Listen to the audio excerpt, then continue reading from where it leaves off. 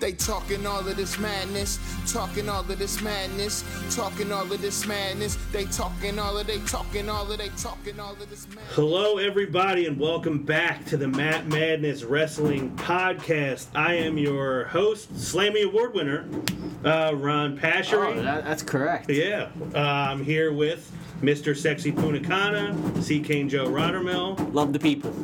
Feel the people. Yeah, I'm here once again with the voice that runs the place, the European champion, Mr. Wednesday Night Live, Alo Aaron Lloyd, hailing from Bangor, Maine, right up until someone downloads our show from Maine. We are here to review Fastlane. Yours, but it's probably yours, but So that happened. I guess we're going to give our ratings. Alo, do you want to refresh the listeners' memories of our rating system? If it's a horrible show, it's a job. If it falls somewhere in the middle, it's a slobber knocker. If it's an amazing show, it's a showstopper. So, Joey, what would you rate this show? well, based off the finish, I'd probably go jobber. Whoa. Okay. Whoa. Alo? All right. Fastlane. So, I wish we could have just went in the passing lane in this situation. Because my rating was pending on what they did on Raw.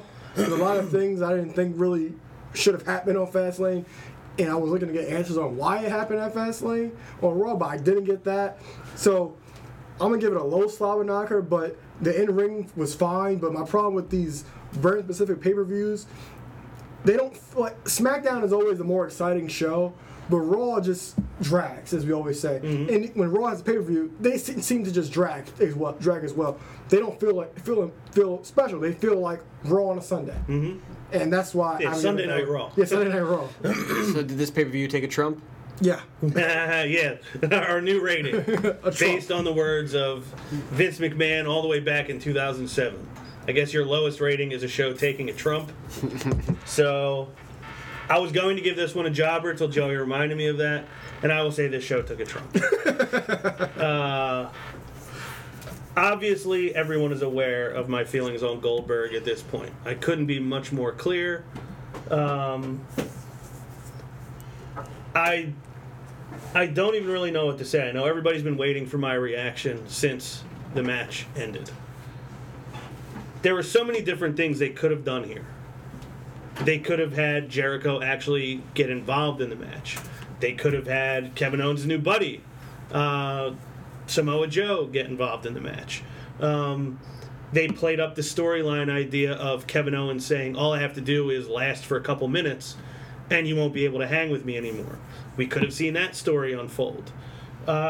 Any number of things could have happened. I even said to our most recent unsanctioned guest, Dan Johnson, who's a big Goldberg fan, I said, I will give credit if they let this thing go 7 or 8 minutes, if Goldberg can put on a decent match. But instead, They didn't do that. we get 22 seconds.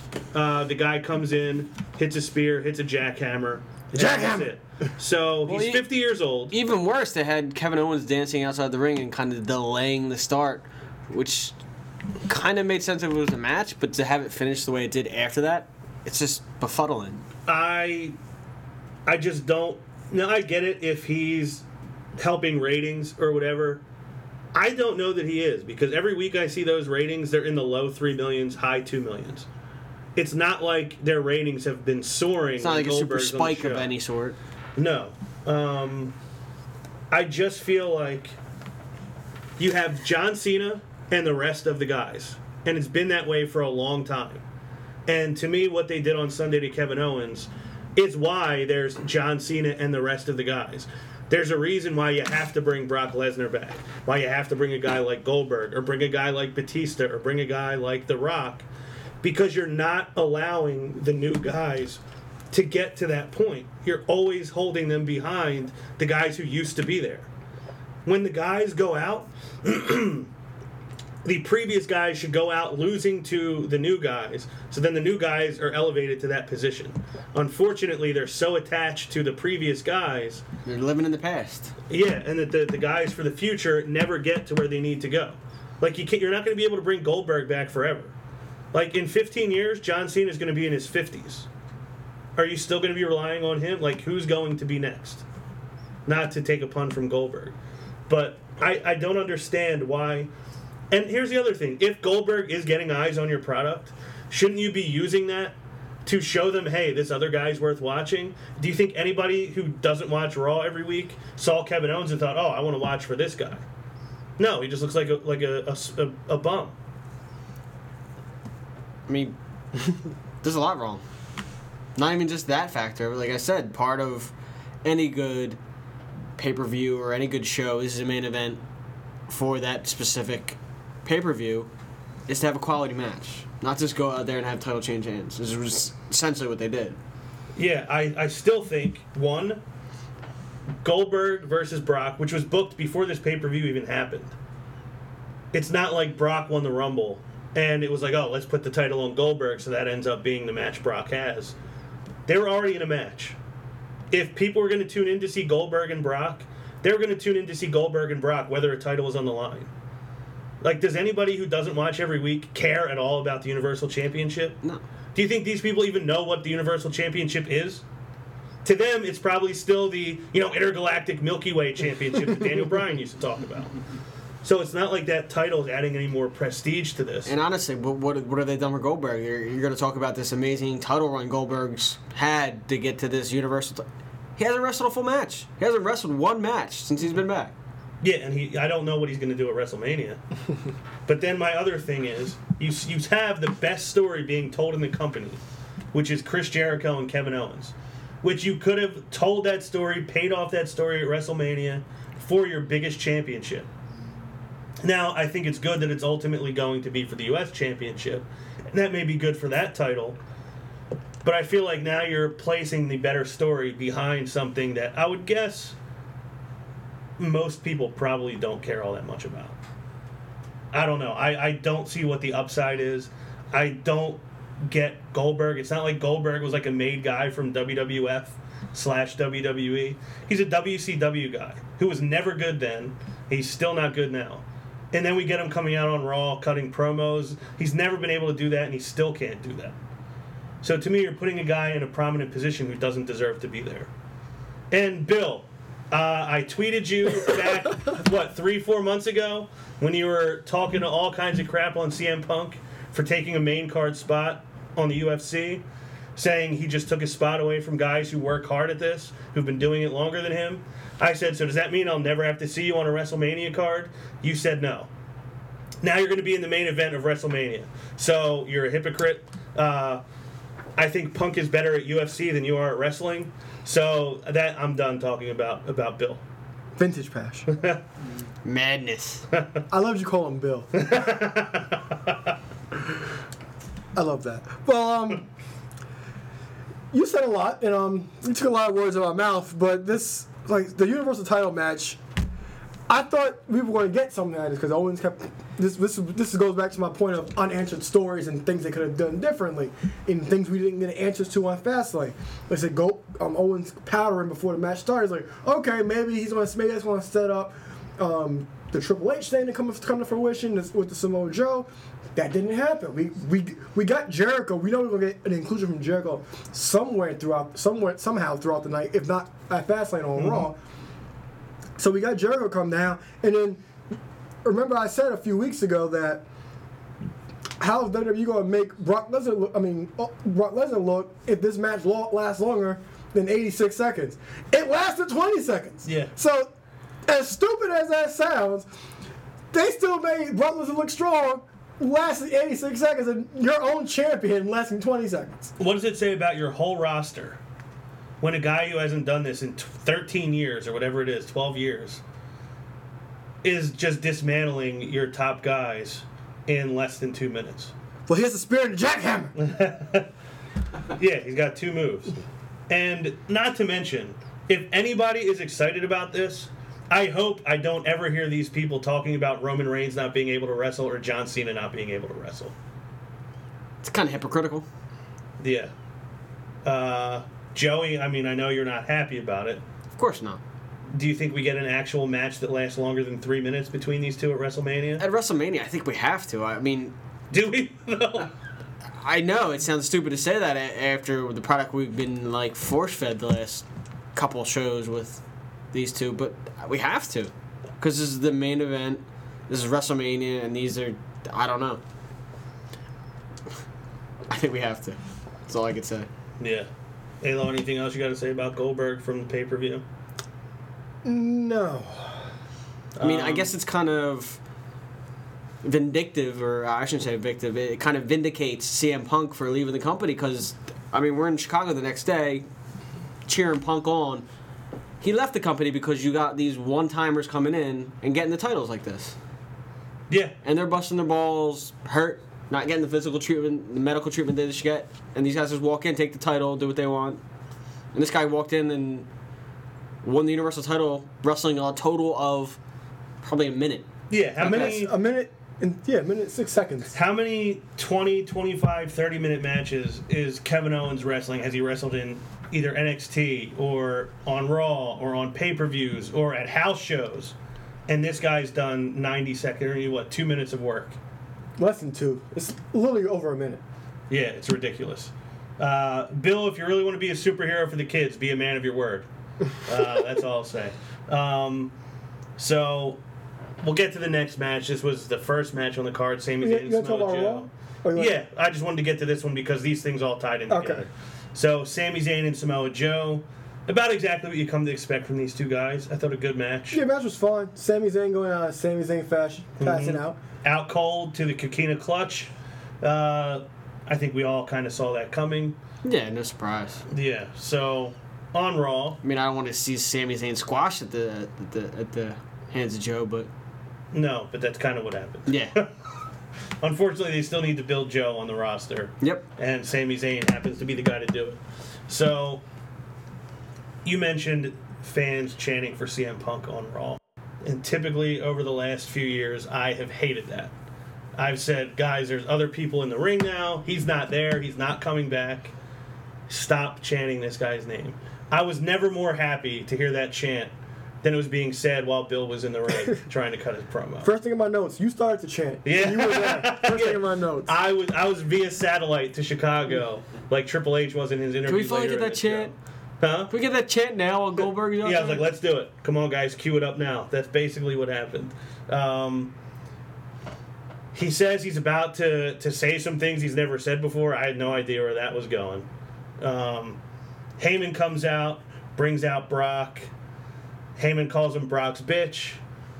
Bill gets F5'd by Brock, which I thought was nice to see. How much you got paid for? I wonder how much you got paid to take that bump. Probably a lot. He never dropped it. He held the title. I know, the whole it's so time. funny. It was so weird. He looked so uncomfortable taking the bump. He forgot how. Yeah, I guess he did. He doesn't have to. No, he just goes in the ring and wins. Yeah. That's all I think we have to talk about. I don't think there's too much else to talk about it. But Jericho opened the show, kind of saying why he did it, because Owens put the knife in my back and he twisted it in, man. Says he betrayed me. I should have known better. Sami Zayn was right. He calls Owens out.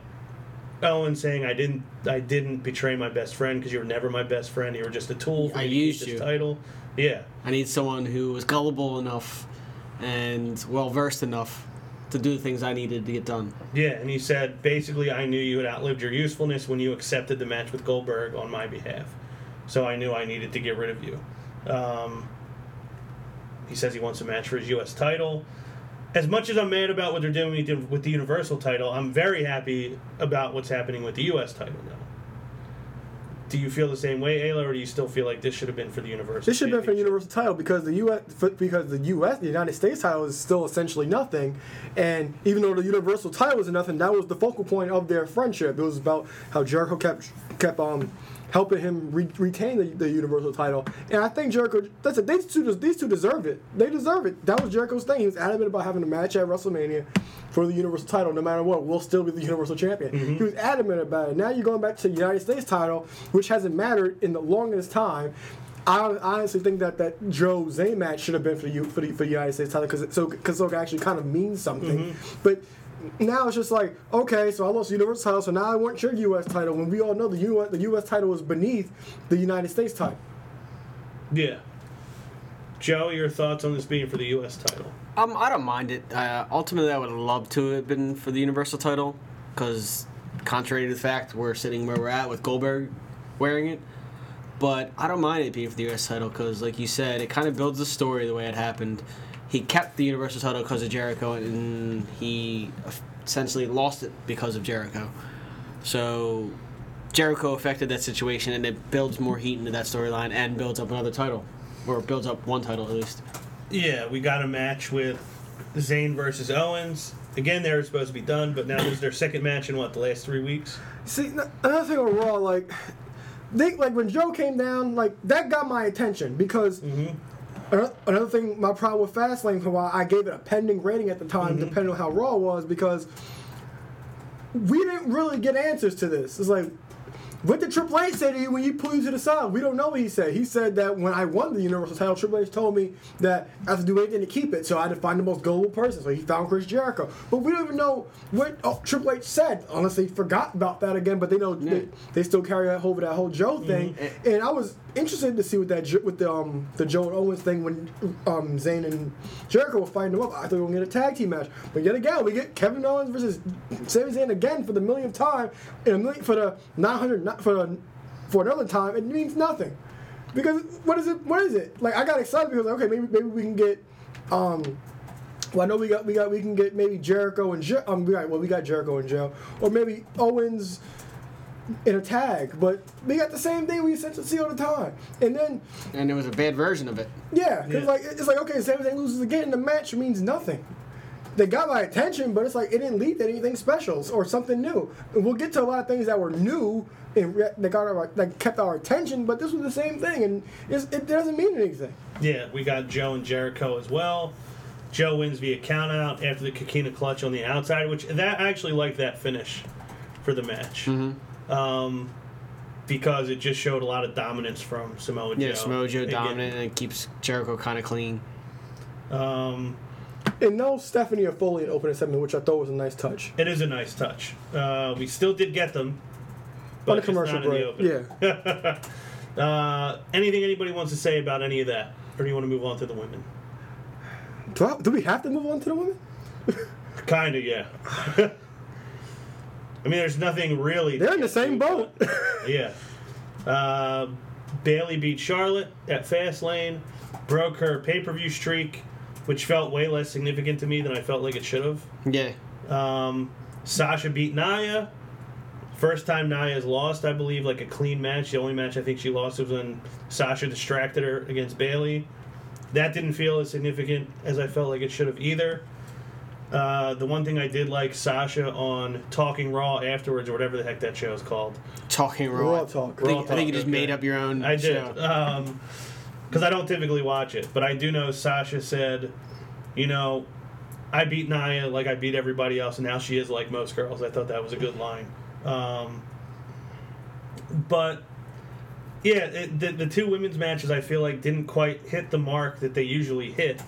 No, it's underwhelming. Yeah, but Bayley says to Mick Foley that she's uncomfortable with how she beat Charlotte. Sasha comes out, say, let's do me and you at WrestleMania, kind of like old times. Charlotte says Sasha's manipulating Bayley. She only wanted Bayley to win because she knew she wouldn't get another title shot against her. Steph comes out, says if Sasha beats Bayley tonight, we get a triple threat at WrestleMania. I thought this was an underwhelming Sasha-Bayley match, probably the least good match we've seen the two of them have in a while. And it feels like it should have felt significant, but it didn't. Am I just missing something that... Because I love the women's division. I love all three of them. But I just don't feel like anything is landing right now. And you should be excited for a triple threat, but it kind of, the way they built it wasn't right. Yeah, is there anything I'm missing? No, you're not missing anything, because, this is another problem I have with Fastlane. Sasha won. Well, Sasha beat Nia Jax. Okay, she rolled her up, which made sense in that situation. But then in the women's title match, Charlotte sends Dana Brooke to the back, and then what business does Sasha Banks have out there? Really, and that was like and then on Raw Talk, they were all so happy and all buddy. Sasha Banks on this high horse, how she just beat Nia Jax, which she should be because she beat Nia Jax, the biggest woman in the division. Nobody could really beat her. She rolled her up, but she still won the match. And then like I said, they're all buddy. Even King teased, he's like, I don't buy this friendship because these women backstage, they usually turn each other, hate each other.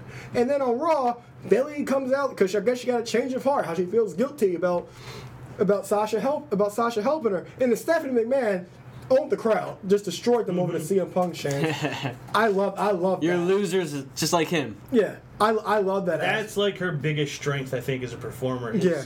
The crowd never throws her off, and she always kind of one-ups the She knows crowd. where she's going with She it. does. Yeah, and then, like, I like the fact that she has, like, a woman to actually kind of, like, stand up to her. Sasha, like, they have their moments. So similar to AJ Lee, because Stephanie doesn't really have anybody to actually, like, kind of get up in her face. But Sasha seems to get up in Stephanie's face. She still belittles Foley's, how Foley's, like, the most endearing person in the world. He's not going to talk back to Stephanie.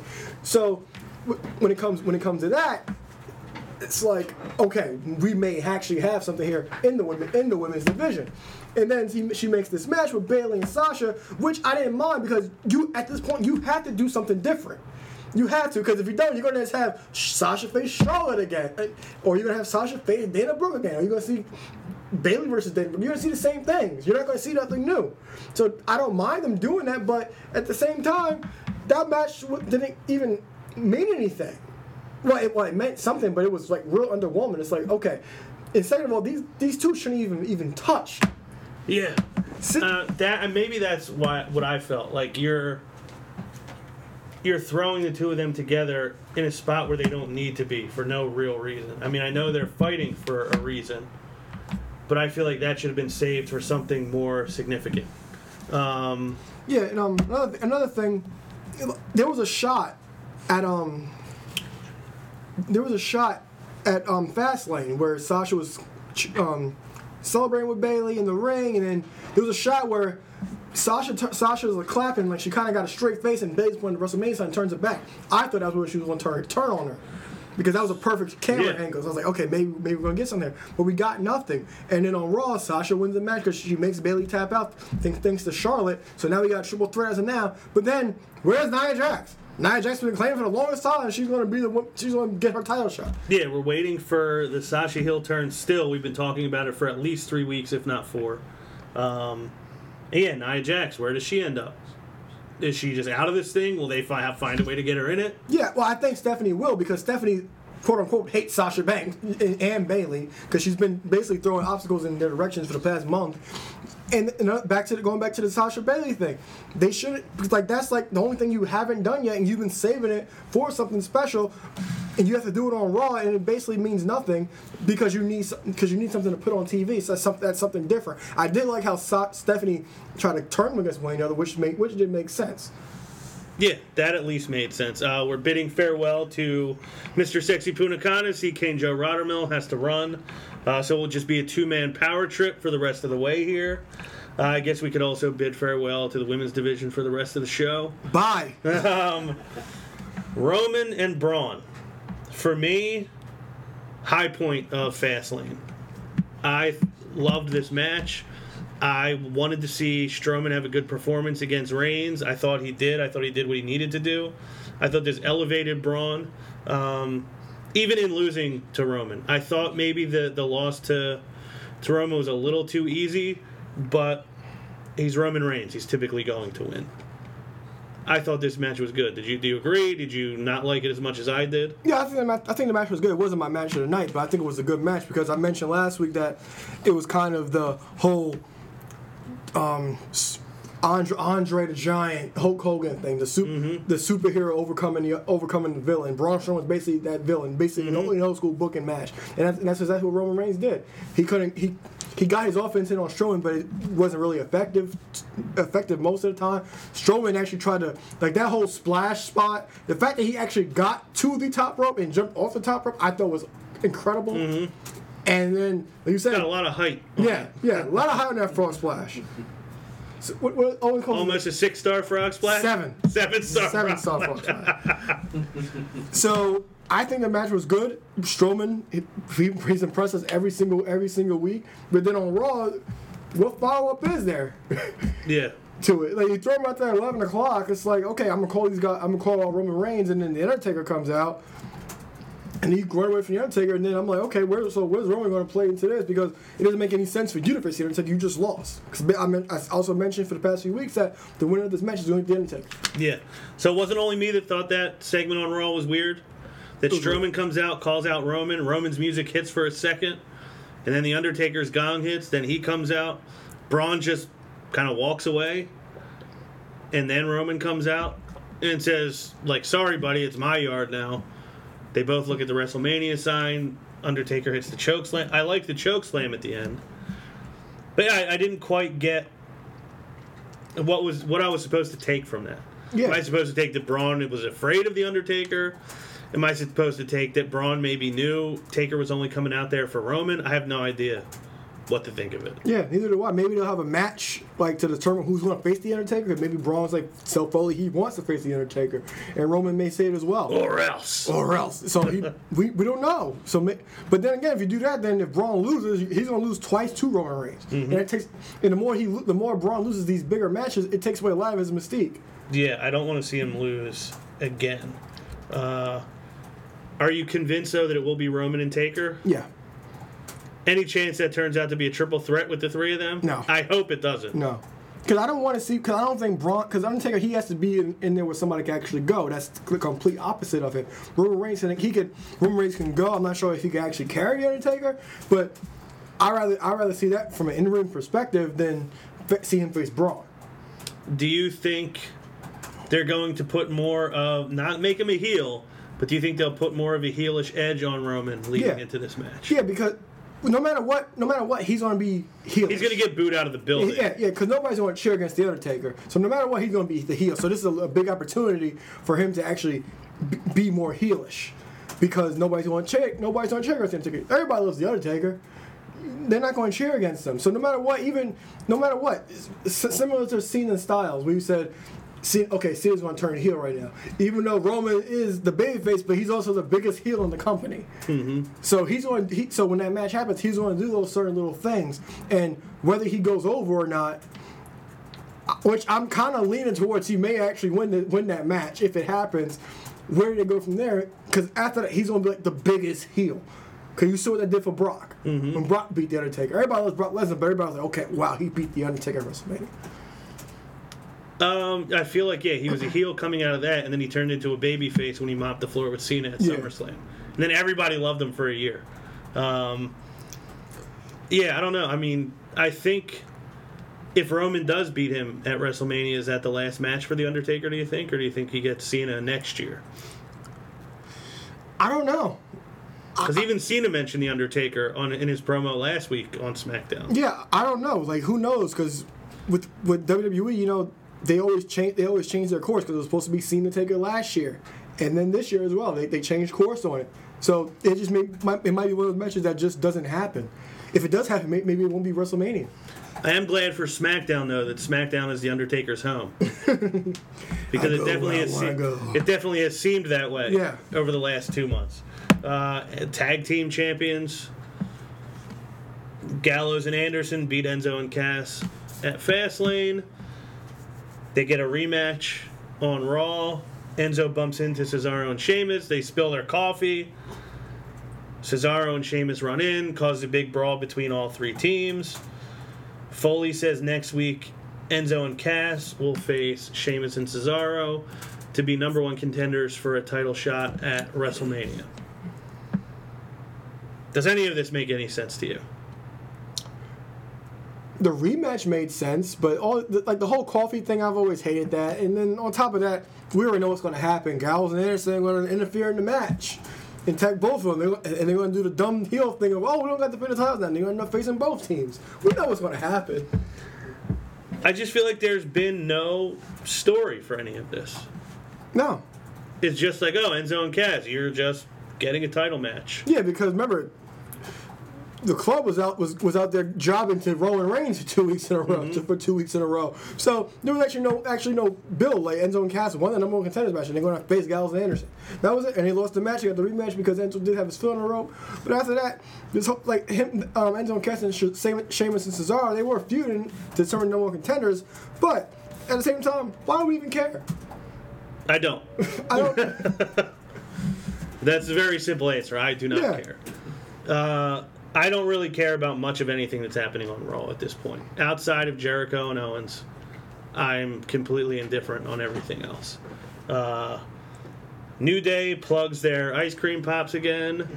Their popsicle. What are they calling their bike? New Day Pops. But what are they calling the bike? They have like a name for it. The popsicle. It is the popsicle? Okay. I wasn't sure if that's what it's called. They had a match against the Shining Stars. They get the win.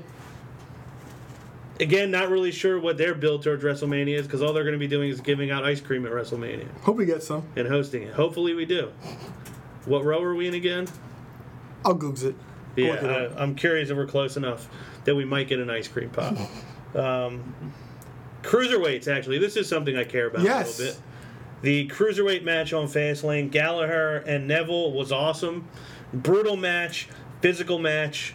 Neville retained with the Red Arrow. There was at least twice where I thought Gallagher either had a concussion or he might have been paralyzed. Yeah. Hell of a match, though. I loved this match. They got a long time. I think they got 15 or 16 minutes, a lot of time. Raw follows up. Rich Swann gets a match against Neville. Another really good match. You know I'm a big fan of Rich Swann. Aries interviews Neville after the match.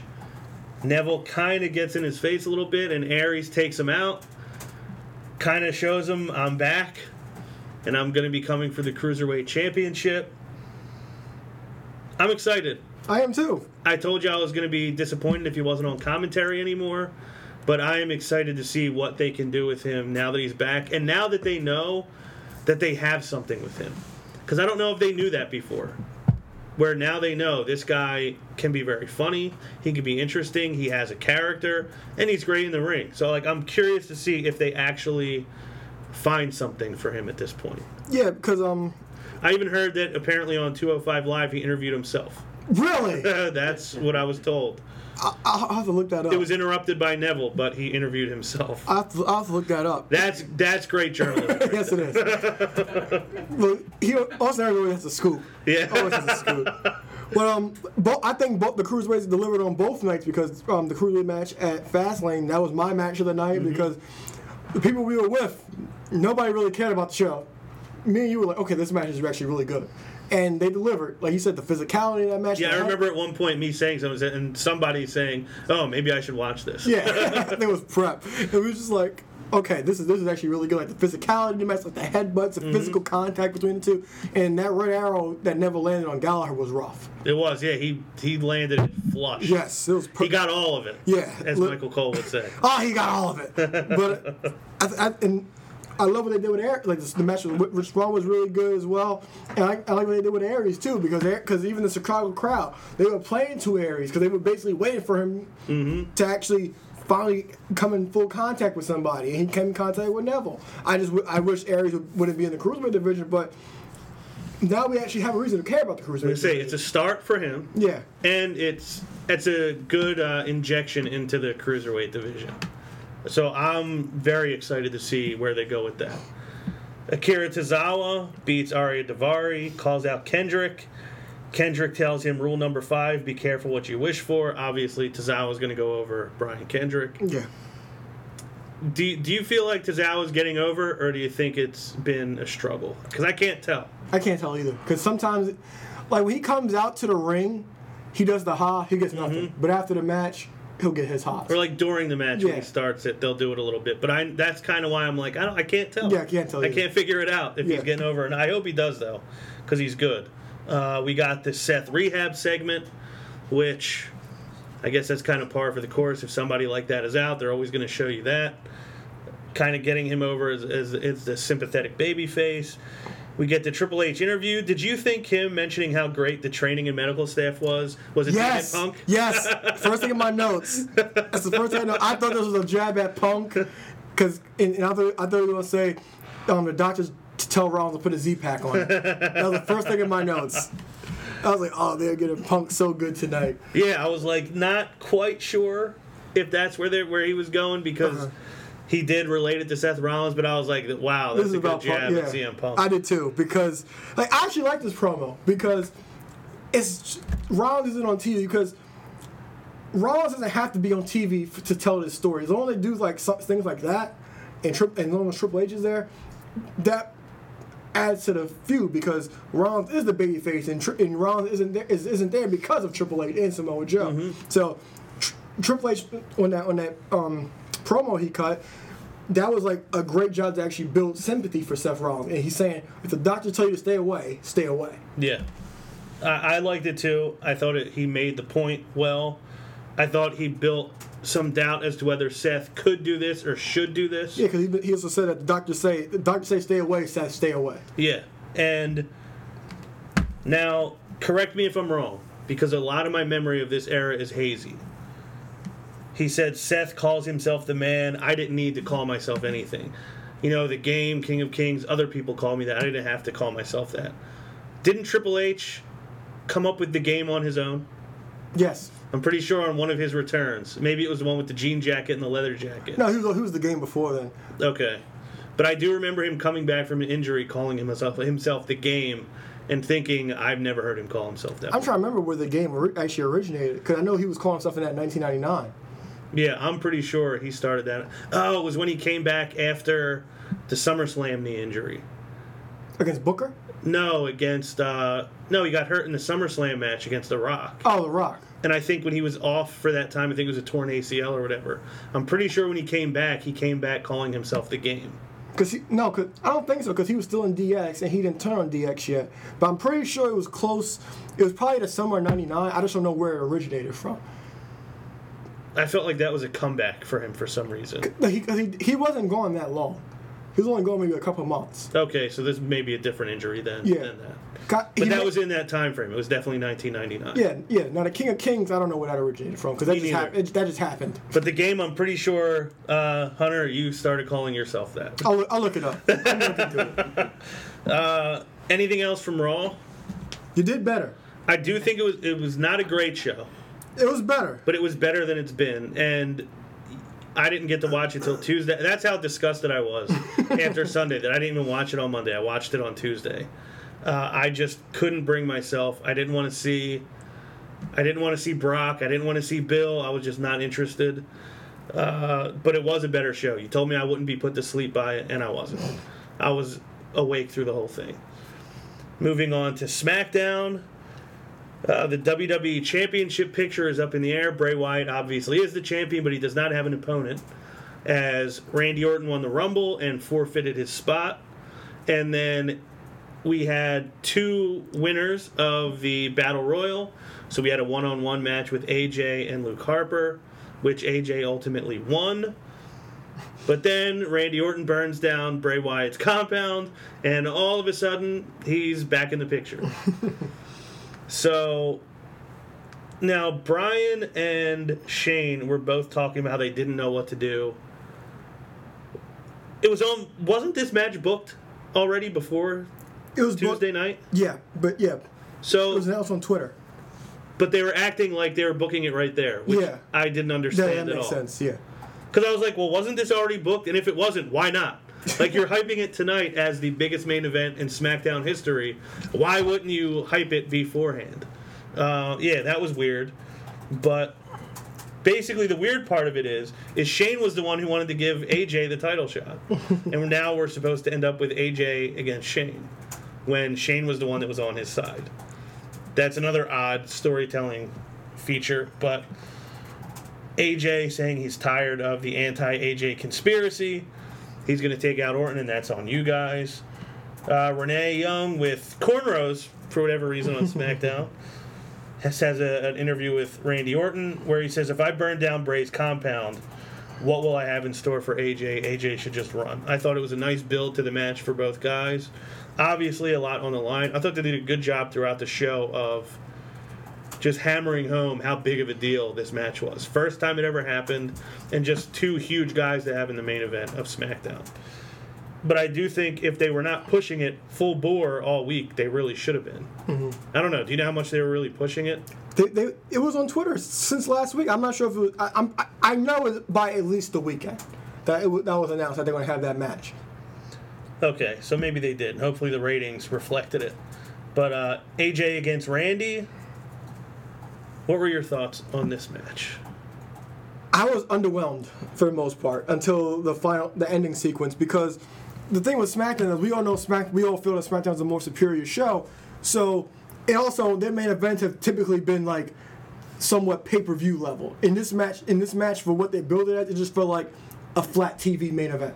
That's how I felt about it, because I do think if this ever happens on pay-per-view, that we'll actually get a better match. But until the ending sequence, I was like real underwhelmed. I liked the spot where AJ was setting up for the phenomenal forearm, and he faked the springboard because he knows Orton's going for RKO. He was like, okay, I got him.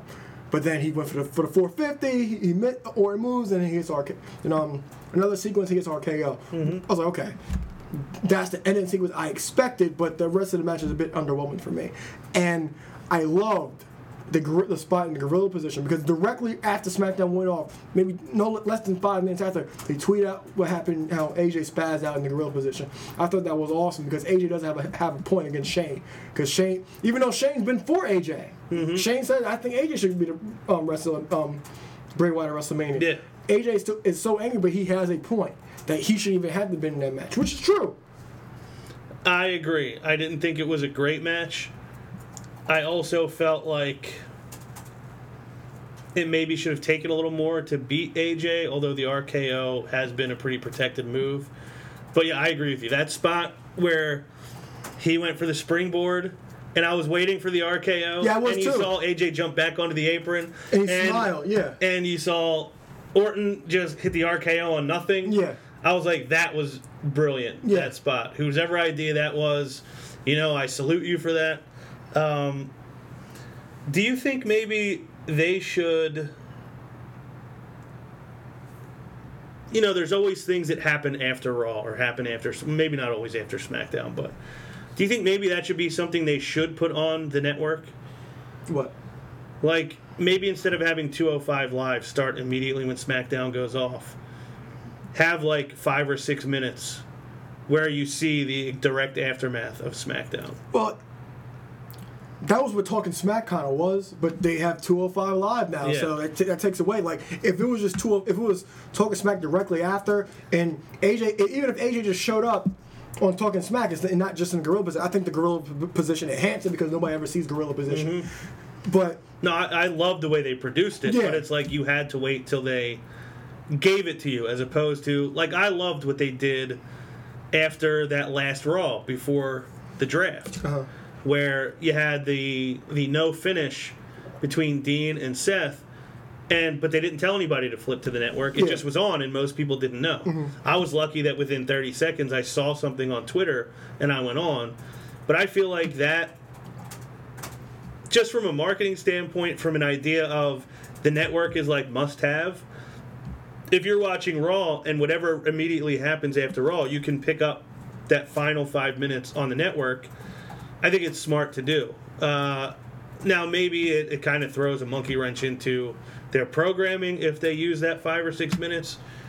But I don't know. I think that'd be cool. It'd be like a nice wrinkle for them to add into it. That SmackDown went off. Let me put on the network and see what happens. Because that's what Talking Smack was, but they replaced it with 205 Live. Talking Smack was still on at 10 immediately after SmackDown.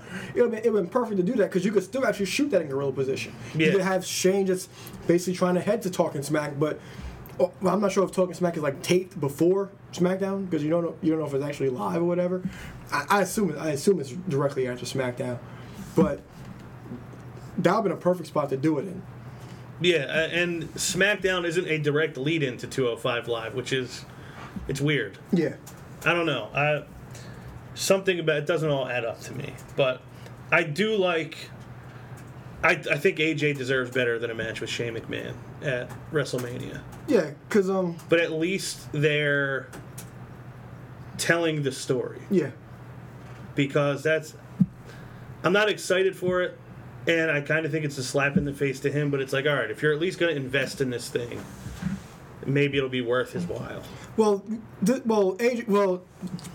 just take it this way. Mm-hmm. AJ's gonna be in one of the 8 main events. True. So we'll take it that way.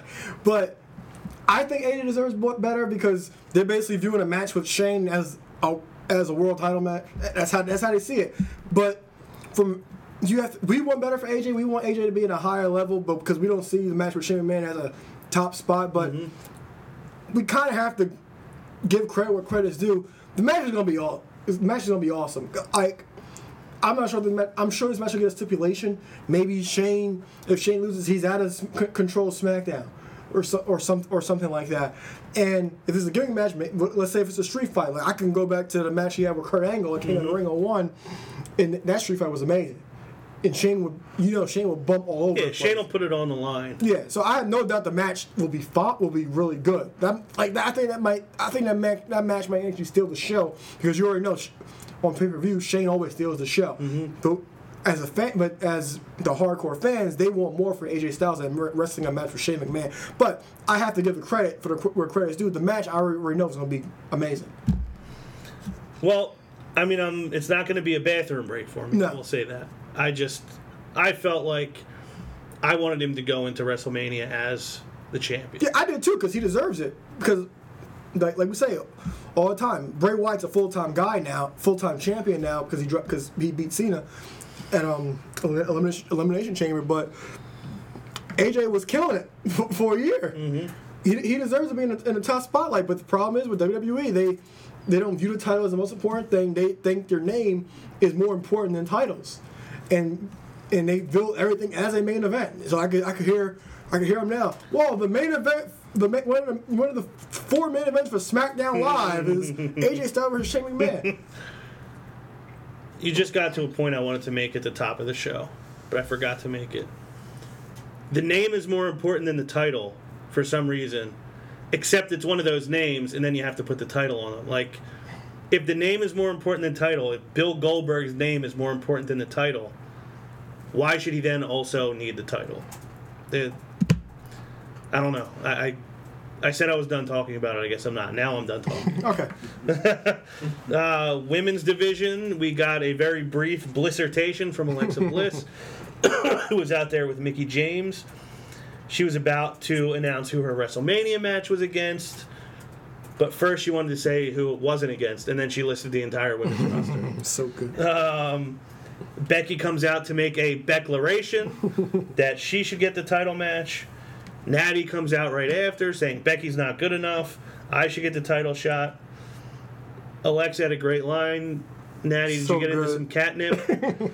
Because you're the worst there is, the worst there was, and the worst there ever will be. Good. It was awesome. And then Mickie saying, you're all selfish. I'm going to get the match. We had a deal. To which Alexa kind of says, no, we really didn't. Her face was priceless when Mickie said that. It was.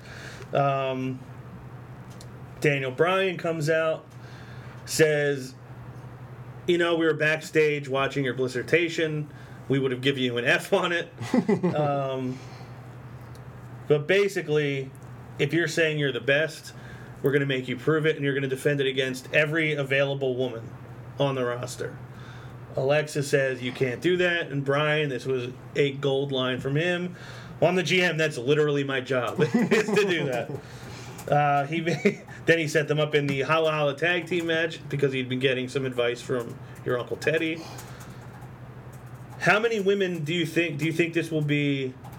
Like a 6-woman match. Like how many women do you think will be in this thing? I just think do you think Asuka ends up in this thing? Yes, that was in my notes because I think because he didn't give a number, so I'm thinking they're kind of banking on maybe Naomi can possibly get back, even Marie maybe come back because nobody's gonna want to miss that WrestleMania payday because we haven't seen her since SummerSlam, and then I thought. That'd be the perfect crowd and the perfect time to debut Asuka because Asuka is touring with the SmackDown roster now, so it's safe to say she'll be a part of SmackDown. So that's the perfect spot to debut her and the perfect person to beat Alexa Bliss because Alexa Bliss is that heel that just runs her mouth the entire time, and her mouth can easily get her in trouble. And you want her to get her comeuppance, and Asuka's the one who she doesn't have to say anything. She's just like. demeaning, dangerous character. Smile, bite her lip, Yeah, and then crush her. Yeah, exactly. That's the person to beat Alexa Bliss. Mm-hmm. They never had a match in NXT, did they? I don't think so. No. Because I don't remember. No. It, but would you have liked to have seen a little more of the Blissertation before it got cut off? Anything Alexa Bliss. I don't care how. Anything Alexa. Never Bliss. too much. Never too much Alexa Bliss. We had a tag match, Becky and Natty against Alexa and Mickey. Ultimately, Natty turned on Becky. Alexa tagged herself in and took the pin. And then we got a Mick kick on Alexa Bliss. So Alexa is down to 0 friends. So I feel like this setup is for her to lose the title at WrestleMania. Like, she's going to have to go through everyone. I don't think so. I think she may actually win this match unless it's a surprise entrant like Asuka. Because he said all the women that are available in the SmackDown Women's division. And they're clearly not a clear number. So I think Alexa, in those situations, I think Alexa Bliss will retain because it's hard to kind of pick somebody because there's not really much of a build. But I would think the surprise person wins. Cause I think I think that Asuka may actually come. That's because I think she's dropping. We all know she's dropping the title to Ember Moon. Mm-hmm. That's basically a year title. We already know Ember Moon's the next woman in line. So perfect time for Asuka and the perfect crowd to debut Asuka. Mm-hmm. Yeah, I think if Asuka's there, I don't see how they don't have her win. Like, I don't think you want her out there not skyrocketing to the top immediately because people really aren't going to know who she is. Because I feel like people are watching NXT less now than they were 2 years ago. So you might have got a lot of people that knew Sami Zayn or knew Kevin Owens. A lot of people aren't going to know who Asuka is. Where, at WrestleMania? Yeah, well, at WrestleMania they'll know. Yeah. But I mean, like, to the SmackDown audience, when she's on SmackDown, they won't really know who she is. Yeah. So I think shooting her straight to the top is the best thing you could do with her. Yeah, can you imagine Alexa's face hearing Asuka just her music hit at WrestleMania? Or you know, assuming everyone's already in the ring, could you imagine everyone's face when that music hits? Yeah. Intercontinental Championship. Hawkins calls out Ambrose after he's embarrassed. Yeah, Chad Hawkins. Ambrose took him out very quickly again. Ambrose gets on the microphone, says the lone wolf is more like the neutered wolf. He kind of calls him out, says, I know you won't come out here. I love that Corbin got back on the Titantron and said, did you really think that was going to work? Like, that he's a little smarter than Dean is, which I like. He tells to Dean, enjoy what you have while you have it. Ambrose says, okay, if you're not going to come out here, I guess I'll just fine you. I'll give credit to this segment because they showed him several times walking through backstage. Yeah. It's not like he just walked back there and found him immediately. They showed him a few times. Corbin comes out of nowhere, beats him with the pipe, presses him underneath the forklift. This felt very much like an Attitude Era type segment. Yeah. Which I liked. Mm-hmm. The refs came in and made the save, obviously. But Dean ends up allegedly in the hospital with bruised or broken ribs, coughing up blood. Ray really raises the stakes for this match at WrestleMania. Yeah. Do you think Dean is on the show next week, or do you think he's out for a week or two with the injuries? Well, I think it'll be a nice touch to not have Dean on the show. Well, not. Or do you think Corbin now comes out to the ring? Yeah, and maybe that's when Dean shows up. Yeah, maybe even have Ambrose on the Titantron because it's just switched it up. Because the last 2 weeks it was Baron Corbin backstage on Titantron. We haven't seen Baron Corbin in action at all. So I think that'll be a nice touch. Even if Corbin just does a quick squash, just have him cut a promo right after the match, and then maybe we can get another brawl between the two in the ring this time, and you can actually announce that match at WrestleMania because WrestleMania will be 2.5 weeks away, but at that point, so you can you've already had enough content to actually build that feud and to book a match. Mm-hmm. Yeah, I'm really happy with what they've done with this. Look at the difference between Raw and SmackDown. Raw got most of the major players. SmackDown got, as you very aptly pointed out right after the draft, SmackDown got the guys who have to be built, but like they're kind of like the next guys to come up. Yeah, and they had the bigger names, mm-hmm. the cornerstones of the company to actually help build those guys mm-hmm. up. But look what they've done with Baron Corbin. Yeah. Like, he has really come a long way, and he could be a guy that maybe catches on. Yeah. He's got a look that a casual fan might be able to buy into. It's funny, I tend to not buy so much into the whole idea of the casual fan needs a guy to look a certain way. But a friend of mine at, I believe it was the Royal Rumble last year, saw Kevin Owens and immediately dismissed him because of how he looked. This is Vince Russo? It was not Vince Russo, but it was a friend who actually was an avid, the biggest wrestling fan I knew during the Attitude Era. He eventually faded off, but he knows wrestling. He knows what he's watching, and he saw Kevin Owens and immediately dismissed him. And then a guy who works for another company that I work with, somehow it came up that I liked wrestling, and he was like, I watched Monday Night Raw a little bit. This was probably like a year or so ago. And the guy that he mentioned that stood out to him was Rusev, and what he said was, that guy looks like a wrestler. And it's like, to somebody who doesn't watch it every week, they don't necessarily care about the acrobatics or a lot of the ring psychology that we look at. They look at, like, I want to see somebody who looks like he should be here. So some of that, while I don't always agree with it, it is true for some people. And Corbin is a guy who, someone who doesn't watch wrestling might see and be like, oh, this guy looks legit. Tag team division, absent 2 weeks in a row. The Who team division. Why do you send the Usos out there, do maybe the most interesting thing they've done in years, maybe ever, and then they're off TV the next 2 weeks? The champions are on TV for 2 Yeah, like weeks. now when they come back, people are going to care even less. Like there was some heat on the Usos 2 weeks ago. Yeah, it's too long ago. We forgot about it already. We were excited to talk about the Usos 2 weeks ago. And now we haven't seen them since. I don't know. It doesn't make any sense to me. The mixed tag team division. Yes! Obviously, Cena and Nikki Bella are going to face The Miz and Maurice at WrestleMania. That hasn't been made official yet, correct? Not yet. The warm-up was Cena and Nikki against Carmelsworth. Can I just say, Raw has so many guys that everybody was so excited for. But SmackDown is making James Ellsworth more entertaining than the majority of what's happening on Raw. I know a lot of people don't like him. A lot of people aren't happy with the spot that he's in. But my God, him coming out and cutting that promo was great. I beat AJ the first 3 times I faced him. How many times did it take Cena? Do you know what that makes me? The Mac Daddy of SmackDown. I lost it when he said that. I'm the guy that puts the Mac in SmackDown. I'm about to mop the floor with Cena, wearing the cheetah print trunks, so good. the hat. With Carmella's logo on the back, on Yes. the face, and the Great. God. He tried to introduce Carmella as his girlfriend, and then corrected himself. No, my friend who is a girl. I thought and when he said he's the guy who puts the Mac in SmackDown, JBL just says, I'm about to throw up. I laughed through that whole segment. Miz and Maurice music hit, distracts Nikki Bella. Or wait, who did it distract? Did it distract Nikki? And Both of them at first. Carmella hit the super kick right out of the gate. I loved that Ellsworth wanted no parts of Cena was so at good. all.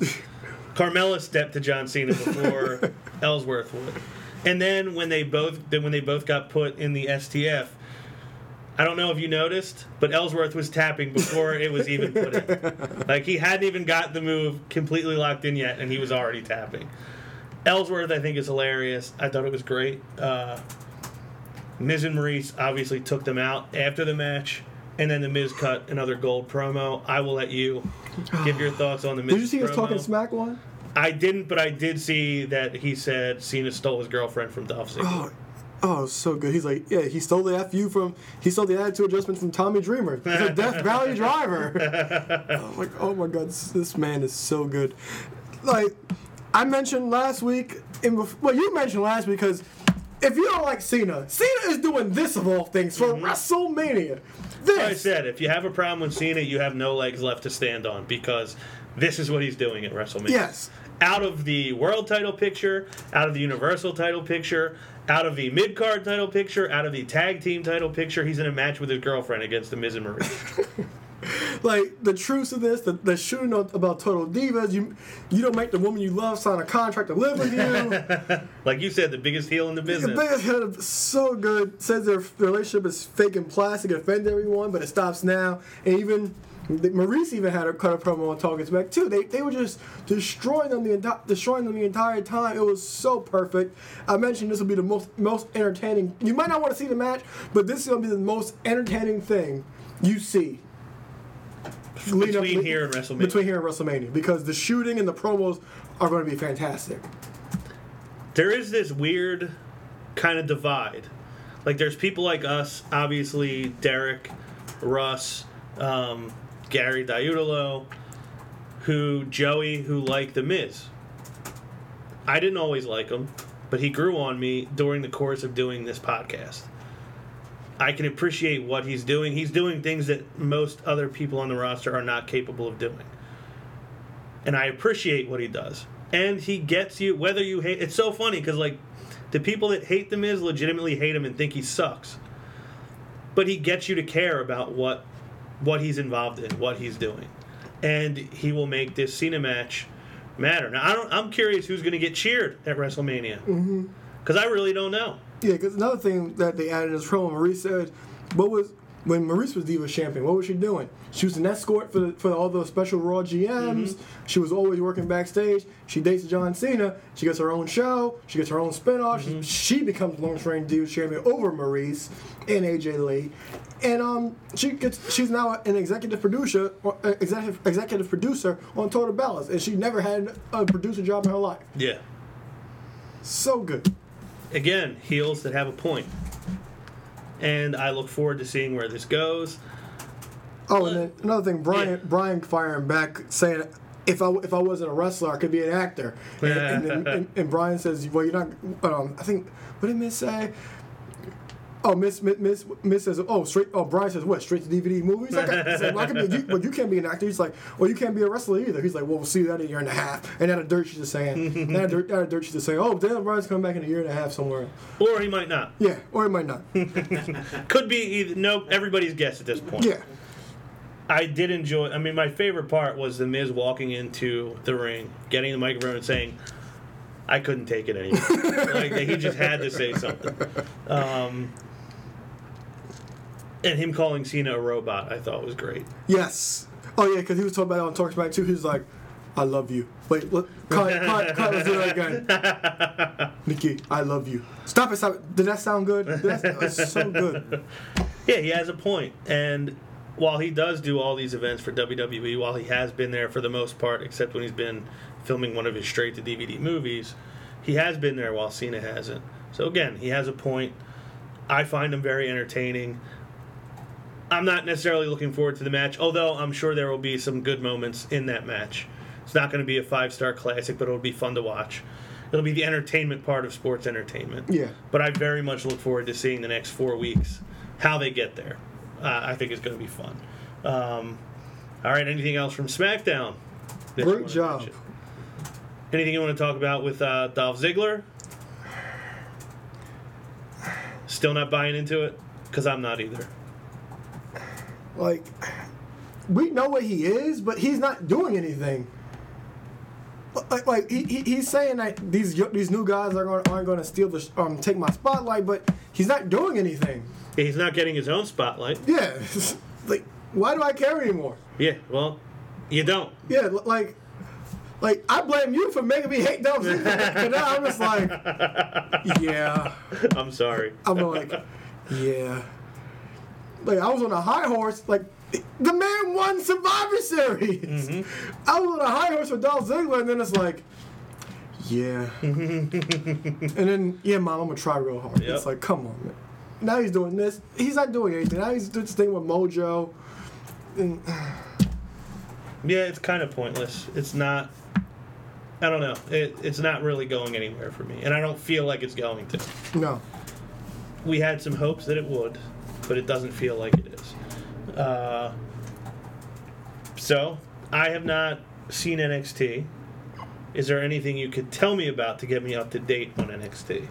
Asuka defeated Peyton Royce in the women's title match, and now we're getting Asuka and Ember Moon official at TakeOver. That is official. That's now official. So yeah. I think tonight it was supposed to be Ember Moon against Billie Kay, right? Mm-hmm. And I'm assuming Ember Moon won that. I'm assuming. And also, in a couple weeks, it's going to be Bobby Roode and Cassius Ohno for the NXT title at UCF. Oh, they're shooting him up there already? Yeah, at Wow. at the tapings at University of Central Florida. And that's about it, right? And the Revival retained the tag team title. Authors of Pain retained the tag team titles over DIY. And I believe the Revival interfered in that match. Okay. I did see a little bit of that before we started recording. Yeah, they came into the ring. The opponents, the Ely brothers, were on their way down to the ring. The Authors of Pain came down, took them out, and Dash and Dawson fled the scene as quickly as they could. Jumped the barricade and ran out through the crowd. So nothing else other than that, though. No, and this week we get Cassius Ohno and Elias Sampson one-on-one in a Loser Leaves NXT match. Joy. So Elias Sampson will be gone officially. Of NXT, I don't want to see him singing songs on Raw. But Raw seems like the perfect vehicle for him to be performing his songs on. At least from what I've seen from him and what I see on Raw every week, seems like he'd fit in perfectly with what they do. Yeah, I do have to catch up on NXT, though. Do you think Ember Moon wins the title at that TakeOver? Yes. Because it'll be a year.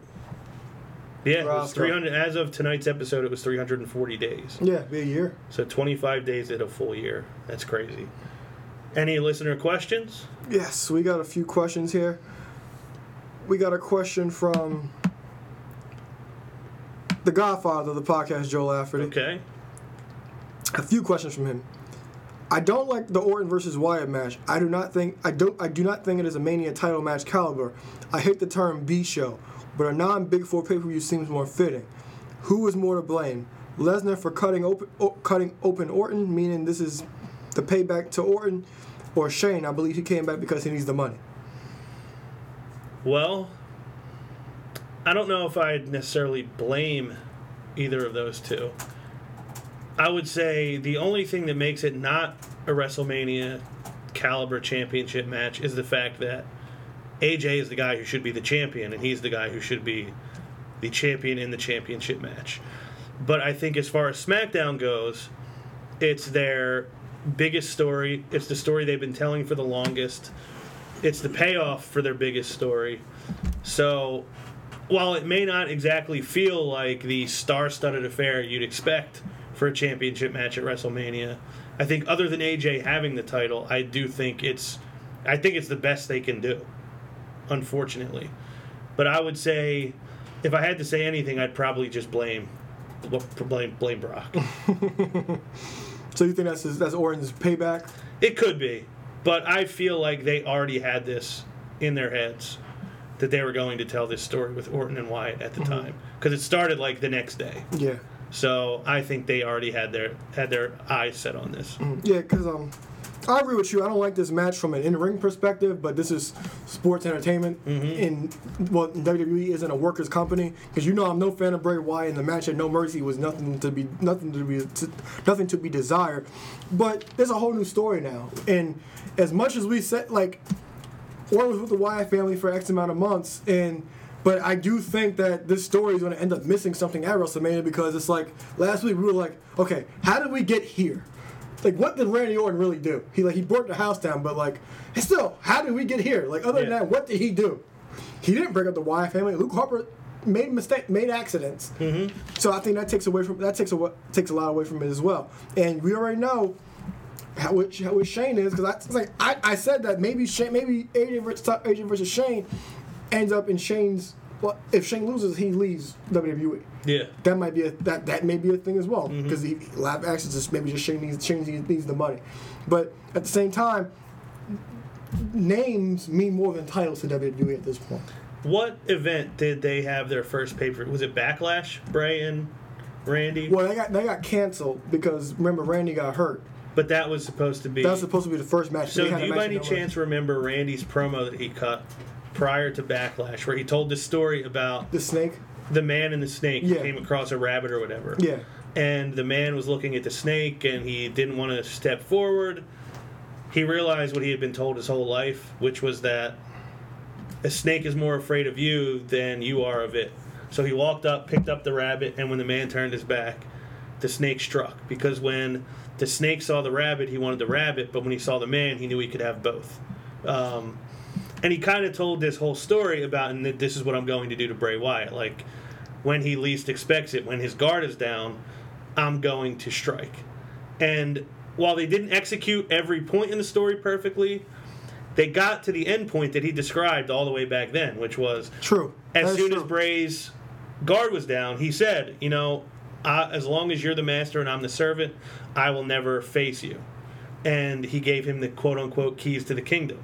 He allowed Randy to go to see, the burial site of Sister Abigail, and Bray had officially let his guard down, let him inside, and he struck. So when I thought about that promo and I actually watched it again, I was like, okay, they didn't tell the story perfectly from beginning, middle, and end, but where they got to is kind of where they said it was going from the very beginning, which I kind of respected and appreciated. Okay. I didn't remember the whole promo. I do remember he said the snake slithers and can strike at any time. I didn't remember all the context of it, but that does make sense, and that does lead into the story. But a lot of these things also did happen by mistake. Yeah. It'd be different if Randy Orton actually was behind a lot of the things. Yeah, he was not playing these mind games and turning them against each other. Luke Harper just kept screwing up. Yeah. And we complained about that all throughout. Yeah. And the return of overrated, underrated. Okay. From the 90s, the Road Dogg. Huh. I think I would say that's a tough one because I don't think anybody's rating him all that highly. Yeah, that's what I asked him because I needed an explanation from him because I had him in the middle. But I would probably say underrated because I feel like he's probably a guy that people write off as an afterthought at this point. But he was someone you looked forward to seeing and hearing every week when he came out on Raw. So I guess I'd say he's underrated. Yeah, I'll say that too because he was a big part of DX, even though Triple H was the main talker. Road Dogg was that other guy, and then everybody pops for New Age Outlaws entrance, no matter what. And then and then at the same time he would change up the entrance all the time, and what things he was going to say. You could kind of say he was like the Attitude Era Enzo. That's exactly what he was to an extent, just getting everything over. Yeah. From him, we already know from Erick's perspective, nobody cares for him. We know Eric hates him. Yeah, he's very limited. Yeah, but the shit Laugh said he was underrated. Like he always a pop for the shake, rattle, and roll. In the pump handle slang, he was pop for that. But I think he's underrated because I had him rated properly. Because I don't think people think much high of him as overrated, like Kevin Nash, for example. But I think he's like. And he put over Jericho in his first match in WWF. Yeah. So, always tip my cap to him for that. And Laugh had underrated for Road Dogg as well. Okay. 2000s, Bobby Lashley. This is a really hard one for me because I was not watching during Bobby Lashley's run. And from what I've heard, he was not really a finished product when he was there. So, actually, I guess if we're just talking his WWE time, I'll say he's probably overrated because I'm sure they pushed the hell out of him because of his physique and what he looked like. But I'd say overall his career, he's probably underrated because he's actually gotten better, and most people probably don't realize that because they don't watch TNA. Yeah, I agree. Because you guys will hear WrestleMania 23, Road to WrestleMania Throwback Madness on Monday, I believe, of WrestleMania 23, and I mentioned that in 2006 and 2007, SmackDown had those up and coming guys that they just pushed to the moon. And none of those guys they pushed actually got there. They pushed Bobby Lashley hard. They put the U.S. title on him. They gave him the ECW title. He was the face of ECW. Then they brought him to Raw, and they thought he could actually feud. He was ready to feud with Cena, and then he ended up getting hurt. And then that was Lashley to Bobby Lashley in 2007. So WWE, he was they pushed him to the moon. He wasn't a finished product. So I said this on the WrestleMania 23 episode. You can kind of consider his early time in 2000s in WWE as NXT for him because now he's more of a finished product. And like you said, nobody watched his impact, so they don't know what they're missing from Bobby Lashley. And Laugh's rating for Bobby Lashley was overrated. Okay, that makes sense because I'm sure he probably was posing the question solely as his time in WWE. Yeah. And 2010s, Mauro Ranallo. So, this may be an unpopular one and an unconventional answer, but I have a very specific reason. I will say overrated, but that doesn't mean I don't think he's good. I think Cole is so bad, and we hate Michael Cole so much, that we have elevated Mauro Ranallo to, like, he's as good as JR, and he's not. He's very good. He's better than anyone else that they have, other than Corey Graves. But he's not quite to the level that I think people are perceiving him, because the guy that they're comparing him to is so bad and so disliked. This was hard for me too, because because he doesn't want anything in the middle. Mm-hmm. He wants overrated or underrated. Now, for your reasoning, the fact that people compare him to JR, I'll say he's overrated because I don't think he's on JR level. Well, maybe if he's given the opportunity to be on a JR level. Like, first of all, they throw Tom Phillips in there to take away from his airtime, Which is silly. And then when they cut to the 4-man booth, he just looks so sad because they got Tom Phillips plugging everything, and it takes away from Mauro's airtime. That's the first thing. And I mentioned last week on the show that what if Mauro was calling Raw? Because Raw just sounds so dull and boring, and there's like no excitement behind commentary. What if Mauro was on Raw? Even the crap Raw gives us from an in-ring product sometime, Well, he could elevate it. Yeah, he could elevate it to make Raw less boring. Make Raw less boring. So he's not on a JR level, but who knows? If he was actually given the opportunity to, maybe he can actually be on a 2-man booth. He may be. Put him with Graves. Him and Graves have been awesome. Yeah, I would love that. That would be great. So, all right, that was good. Like a couple unconventional answers there. What else do we have? All right, we got a question from Donovan Lloyd, no relation. Okay. There's been no link found on your family trees yet? No, Family Link hasn't sent me emails. Okay. All right. Top 5 favorite Attitude Era theme songs. Oof. You can go first, because these are always tough for me to Really? come up with a list off the top of my head. Yeah. All right. Number 1, hands down, Triple H, My Time. Okay. Always love that theme song. The rest, number 2 is D-Generation X, Are You Ready? Always. And the next 3, I won't name in any specific order. The Glass Shattering will always get a pop out of me. Val Venus and D'Lo Brown. Okay. So my 5. My number 1 is without a doubt DX. I still play that in my car at least a couple times a week. Yeah. My number 2 is probably, I'd have to say, Austin. My number 3 is HBK, if we're counting him as part of the Attitude Era. My number 4 would probably be Foley. Cactus. Do Love? Mankind's original music when he first started. Okay. I love that. And my number 5 is probably going to be, I'm trying to think of like who's music. Kurt Angle. Metal. I would always mark out every time I hear that. Yeah. All right, another question you guys is, do you think Samoa Joe's Muscle Buster is or will get banned since he hasn't used it? It might be, because I'm sure the last thing that Vince wants is for somebody to get injured on live TV, and 2 people have gotten hurt with it, correct? Well, Seth didn't get hurt from the Muscle Buster. Okay. That's right. He was the second person to get hurt.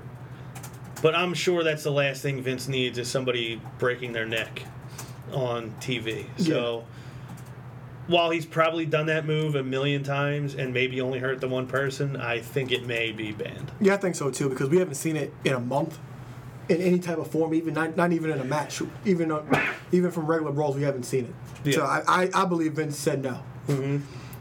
His next question is, does Beth Phoenix deserve to be in the Hall of Fame right now? Is it disrespectful to put her in and not China? So she does deserve to be in the Hall of Fame, but right now I would say no, she does not deserve to be in the Hall of Fame as long as China is not in there.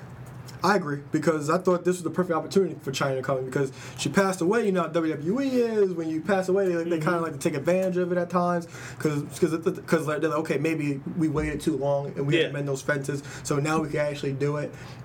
But who knows the inside stuff when it comes to that? But I do think she's long overdue for the Hall of Fame. Beth Phoenix, I always loved Beth Phoenix, but maybe she was a year or two away. Yeah, I do think she deserves to be in there, but I feel like as long as China's not in, she always is going to be the most deserving woman of the Hall of Fame. Mm-hmm. All right. We have another question from Professor Charles Xavier Johnson. Okay. What are your thoughts on the way Swolberg, a.k.a. Bill, yes, has been embraced by the WWE Universe, whereas Batista was booed back out of the company? I think it's ridiculous, because as much as I'm not a Batista fan, I feel like he did more in WWF/WWE than Bill ever did. I feel like he was better than Bill ever was. I feel like he did more things that were meaningful than Bill ever did. And I feel like he cared about it more than Bill does. Now, he turned his back on it because of the reaction he got from the fans. I don't think he'll ever be back. And I think the fans turned on him, which made Vince and Triple H kind of nix their plans for him, which left a sour taste in his mouth. But I really don't see where anybody's loving this whole Goldberg thing. Yeah, because he got destroyed in Chicago. They booed him, which you started. But I agree, because WWE, they messed that whole Batista thing up anyway, because he returned on the go home for the Rumble. So it's like, okay, we know Batista's going to win the Royal Rumble, but at that point, Daniel Bryan was at his heights, and then nobody wanted to see Batista versus Randy Orton. So I'm in the middle with Batista. I don't hate him. He's in the middle for me.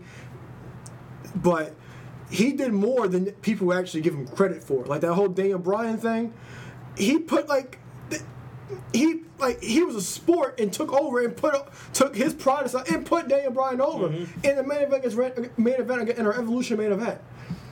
Which was an actual real match. Exactly. Bryan beat all three members of Evolution in one night. And this is when I was starting to get back into it. But I even feel like Batista's part in the promos and storytelling was good. Like, I remember him and Bryan having this back and forth where he was kind of talking about Daniel Bryan, like, you're small, you don't belong here. And Daniel Bryan making fun of him about having a stomach tattoo and wearing skinny jeans or whatever the case was. I feel like they even had good interaction, whereas Goldberg does not have that aspect of it. So, yeah, I think it's ridiculous that if Goldberg is being embraced, which I don't know if he really is, it's silly. Yeah, it is, because there was no reason. Like, you could boo Batista, but at the same time, WWE, they were in that whole, the CM Punk thing happened too, because all the CM Punk stuff came out. It's like CM Punk, we know CM Punk's supposed to be Triple H, but CM Punk thought that Daniel Bryan should be in the main event the whole time. And for once, they actually catered to the hardcore fan, because with CM Punk, him and Daniel Bryan kind of revolutionized and opened the door for an indie guy to actually be something in WWE. His next question is, how would you guys react to the scenario where Paige finally comes back and gets traded to SmackDown and gets rebranded as Sister Abigail? Then her and the Wyatts become a stable similar to Chyna and DX. I don't foresee that happening. I'll say that right off the bat. But I would like it. Like, I've always thought it'd be cool if they came up with somebody that actually be Sister Abigail. Even if it's not the actual Sister Abigail, she plays that part. One, it's something for her to do. It gets her back on TV. And I think if anybody would be able to pull it off, it would be somebody like her. Because she has the look for it. Because she's more pale, and she can play off the golf look. Because another person that would play perfect would be Nikki Cross. Yeah. Who is gorgeous, by the way. She would be perfect. Who is gorgeous, by the way. My God, Gorilla. But I don't think, I actually had a thought maybe they would actually bring somebody to be Sister Abigail, because you know how WWE's with these supernatural things at times. She might have came back to life. Like, we've seen Undertaker's been dead for 20-something years, and Kane's been burned a million times. So I thought maybe they might actually pull that off. Who knows? They may actually still pull it off for WrestleMania. We don't know for sure. Yeah. But I think it's over. I think it's kind of overdue, and we wouldn't need it anymore. Yeah, I don't see it happening, but if that's the way they chose to do it, I think it'd be a good way to do it. Mm-hmm. All right. I think you had some questions, too. I just had one from the icon Gary Diudolo. He says, what are some guilty pleasure gimmicks you guys enjoy, past or present? Basically, gimmicks that were bad, lame, corny, or they just didn't work out, but you enjoyed them. Some examples for me are Evil Doink the Clown, Waylon Mercy, Devil's Advocate Sean O'Hare, The Spirit Squad, Disco Inferno, and 3 Count. Oh, 3 Count. I will say first one is Gillberg. Everyone knows of my disdain for Bill Goldberg.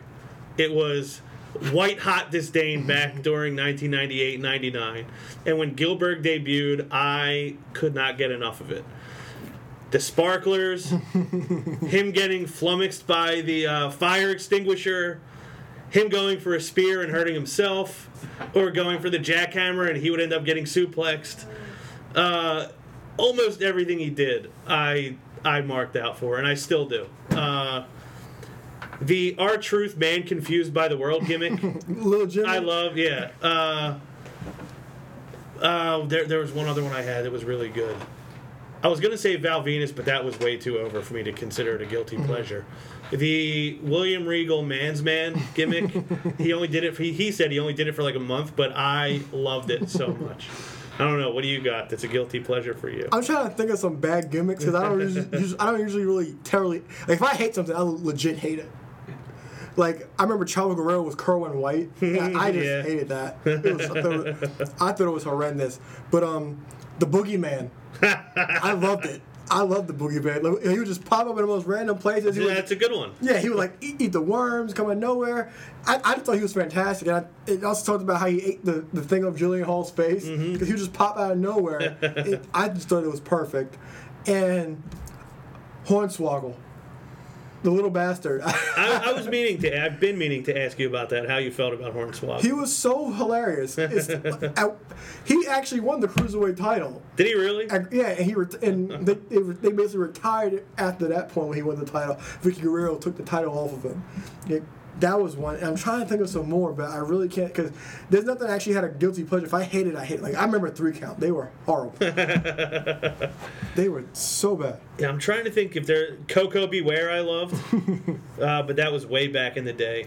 I think that's everything I got, like, right off the top of my head now. I feel like there's one I'm forgetting, and if I remember, I'll mention it on the show. I have one, but I think it was pretty over. The Hurricane. That's a good one, though. I think it was. I definitely didn't remember how over it was. I didn't remember how over it was at all.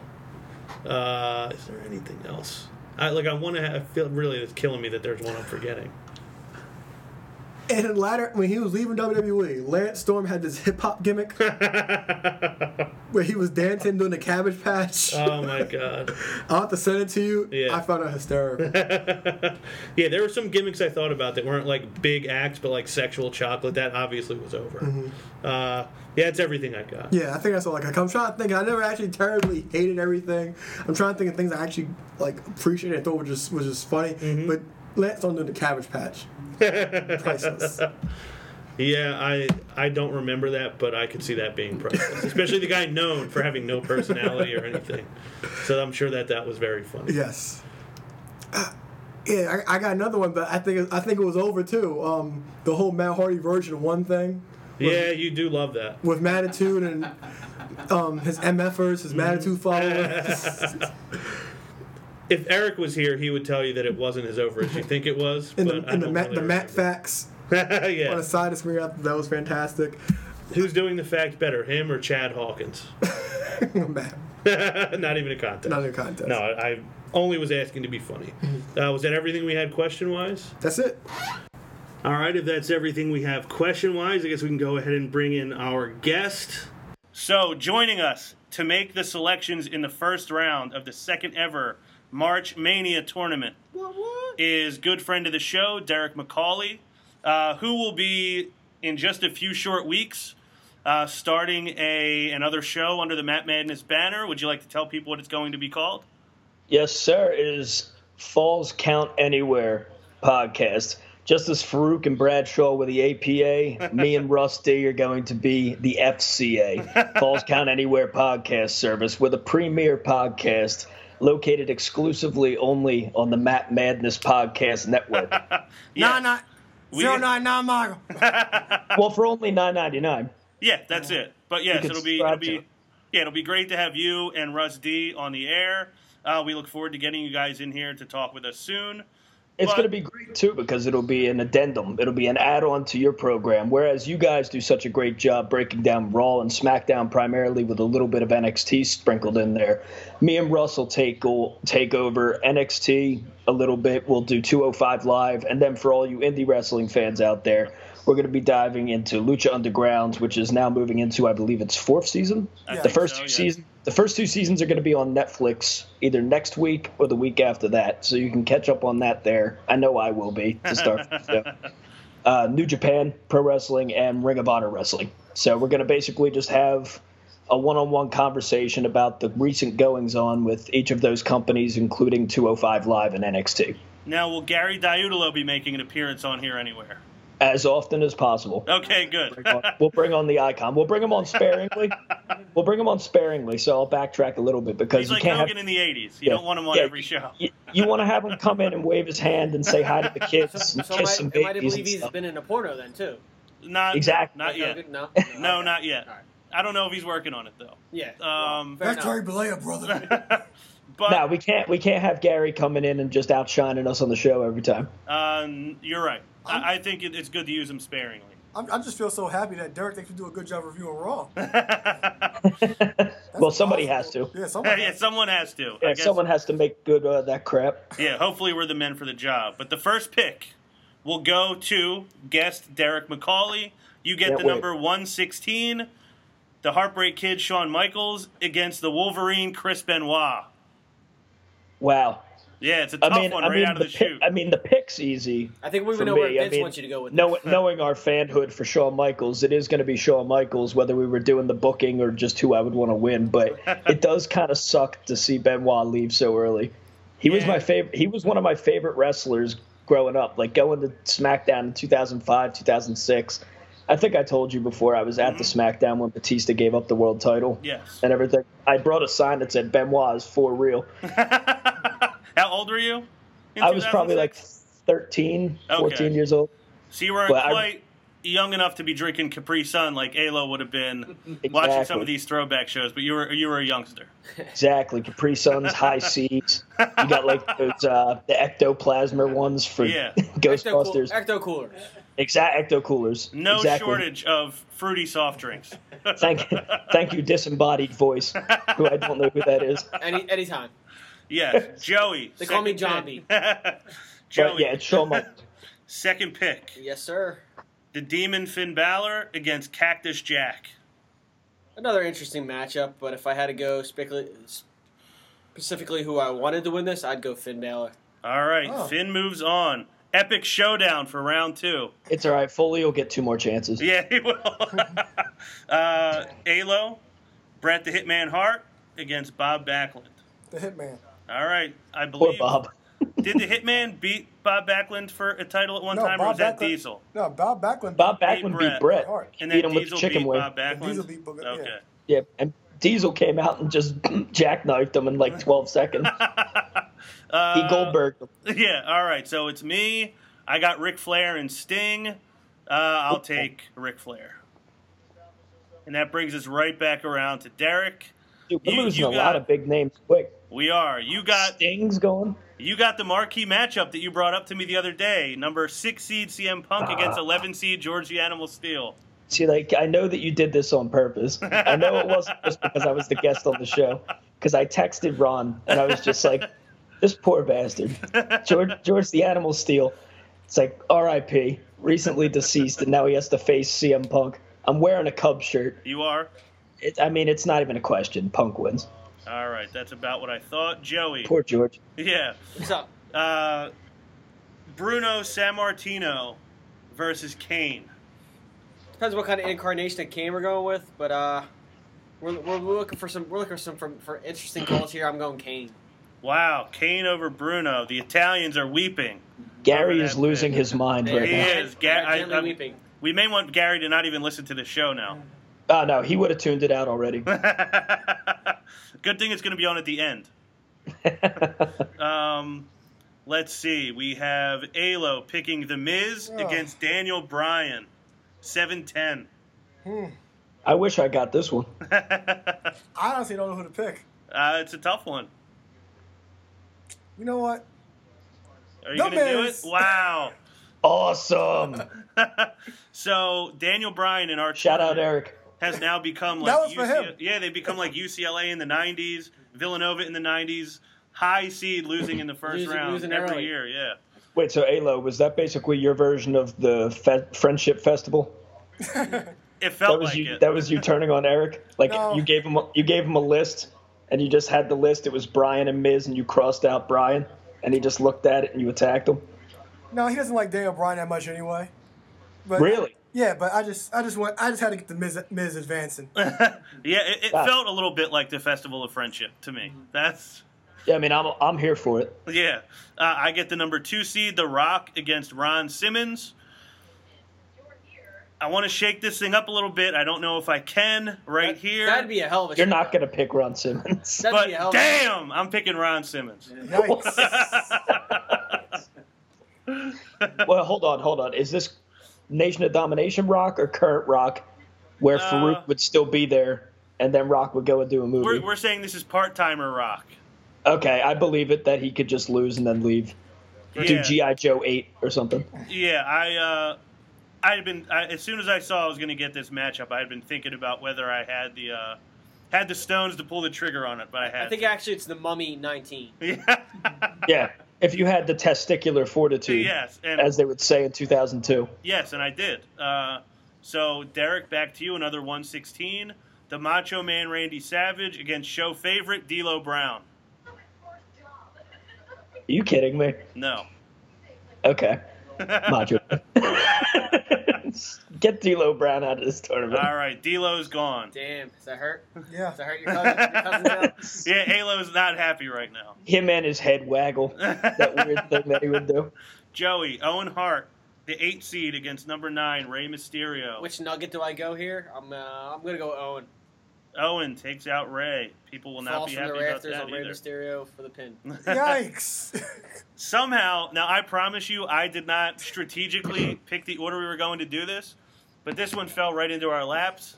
Alo gets the number 5 seed, the $1 Million Man, Ted DiBiase, against the referee he paid to get plastic surgery to take the title off of Hulk Hogan, Earl Hebner.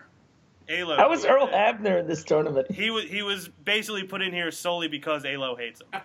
Oh, my God. I thought you were going to say it was $1 Million Man versus Virgil. No, but that would have been great too. Ted DiBiase, senior, junior, it doesn't matter. The third, the fourth, the fifth, it doesn't matter. They all beat Earl Hebner. All right, goes to me, Mr. Perfect against Vader. Tough matchup, but I got to go with Mr. Perfect, one of my favorites of all time. Derek, another interesting matchup around to you. Number 6 seed, Ricky the Dragon Steamboat against the 11 seed, the Iron Sheik. Old school matchup. A nice old school matchup. Yeah. I'm going to make Gary proud. Give me the dragon. I like it. Arm Joey. drags for days. Yeah. What's up? Oh, great deep arm drag. Oh, Becky does great arm drags. She does. Joey, you got number 3 seed, Ravishing Rick Rude, about to be inducted into the Hall of Fame, About damn time. against number 14 seed, Kevin Owens. KO. Oh. Wow, Rick Rude out. Kevin Owens Damn. advances. Rick, Didn't even have to guess think what? about it. It's like, Rick, we have great news and bad news. What is it? I'm going in the Hall of Fame. What's the bad news? You're out of the tournament in Out the first round. First round as a heavy favorite. Damn. Halo, number 7 seed, Rob Van Dam against number 10, the Dynamite Kid. RVD. RVD moves on. Goes to me. Number 2, Kurt Angle against number 15, Sasha Banks. The champion from last Our year. defending champion, our Olympic hero, Kurt Angle, moves on. I apologize, Sasha, but I held my breath for that one. I can't do that to Kurt Angle. See, I didn't even know that we were including the women in the tournament. Well, we've had one woman in each of the last 2 years, and it's been Sasha Banks. There's been a little bit of corruption on my part. See, I like will say. you should have made it Sasha versus Eddie. I almost did it. But I didn't have the heart to put those two up against each other. So it goes back to you, Derek. Y2J Chris Jericho against Thunder Liger. Oh, I love both of those guys, and that's an awesome Japan matchup. Yeah. I mean, I can't go against Jericho. It's Jericho. Yeah, you made the right call, I feel. It's good that Liger made the list, though. Yeah, I was happy he that got deserves on to there. be on more people's lists as far as wrestlers go. The dude's been doing it forever. He does. He snuck in. He was the number 63 overall seed, but he got in there. What is Liger? Liger's like, isn't Liger in his He's 50s? old, yeah. He's like 51 years old. Yeah, at he's this point. not a young guy. But he had a He match was- in NXT. Yeah, he's still working. He had that match with Breeze. Yeah. Joey, back around to you. Number 8 seed, Dusty Rhodes, against number 9, Razor Ramon, Scott Hall. 8 versus 9, close matchup. I'll go Dusty, the American Dream. Wow. Good stuff. I'm pretty sure Scott Hall made a run last year. The American Dream didn't. Maybe he has a chance this year. Alo, Booker T against Booker T, Eric Booker Trimpicky's T, favorite, Booker T, Marty Booker T. Jannetty. Marty Jannetty. Booker T. Don't you hear the rockers music in the background? Sucker. All right, Booker T moves on. Goes to me. I thought for sure it was Marty. I thought it might happen too. He picked the Miz already, so why not just double Yeah. down and take Jannetty? Sorry, Paul. We have John Cena and Kenny Omega. Wow, Omega made it too. He did. Nice. I have to take John Cena. I can't see him go out. As much as That's I want to fine. pick upsets, Cena deserves it. That brings That'd us be a back. hell of a match, though. It would be, and that's a match and Omega? Cena said he was looking for. He said he wanted to have that match. He was also trolling hard as hell on Instagram Yeah, he leading definitely up to the was. Rumble. That was right after Wrestle Kingdom, right? Yeah, he started posting pictures of Kenny Omega. Comes back around to you, Derek. This is going to be another tough one for you. Another They've all been 6'11". tough so far. AJ Styles against Nakamura. Oh, dude, that's not even fair. Come on now. Like, how's that a first round matchup? Give me Nakamura. Shinsuke Nakamura. All right, Joey, Triple H versus Seth. Could be a possible WrestleMania matchup. I'm gonna go Seth Rollins. Wow, the king of kings is gone. Alo, not happy. Alo, Elo, and then Jake the Snake against Jay Lethal. I'm gonna have to inject Damien with the lethal injection. So Lethal moves on. Jake is out. He's going to hit the snake with it? Yeah, he is. I would love to see him hit a snake with the lethal injection. Damn. Number 2 seed Hulk Hogan against number 15 X-Pac. Oh, Jesus. X-Pac has some heat with Hogan. I remember him saying Hogan couldn't cut the mustard on his first promo back in WWE. Do I go with another 15 over a 2? I'm like, Hogan remembered that, brother. He's getting that big boot. yeah, he is. You know what? I haven't forgiven Hulk Hogan yet, so I'm going X-Pac. Damn. Derek, back around to you. The Undertaker against ECW legend Sandman. Side note, now I know Gary's not listening anymore. X-Pac just beat Hulk Hogan. Okay, what was it? Sandman versus... Sandman against number 1 seed Undertaker.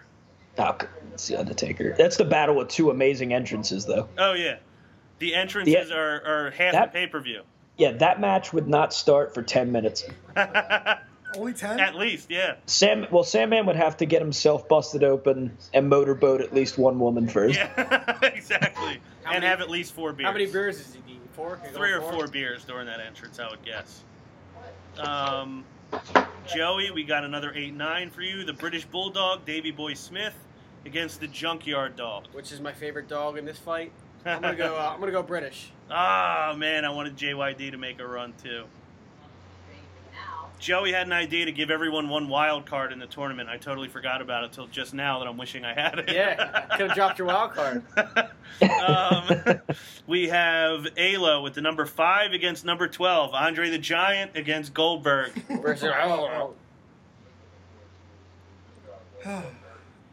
Don't do it to Andre. Don't do this. Andre deserves it. Andre. All right. They're not. Nobody's making a 30 for 30 about Goldberg. No, they're not. You're right. They're making 30 seconds or less for Goldberg. So it comes back around to me, Edge and Dude Love. Foley again. Yeah, as much as I knew he was coming back. As much as I love to put Dude Love through, I like Edge way too much to pick against him.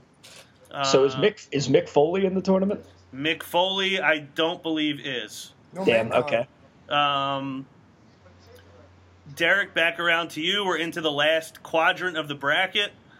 You get number 6, Roddy Piper, against number 11, China. It's Piper. It's a ninth wonder of the world.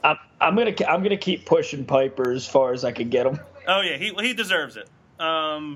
He's the man. You know he's on my Mount Rushmore. Yeah, he was. I think he was your number 2 on your. He's number 4. List. 4, okay.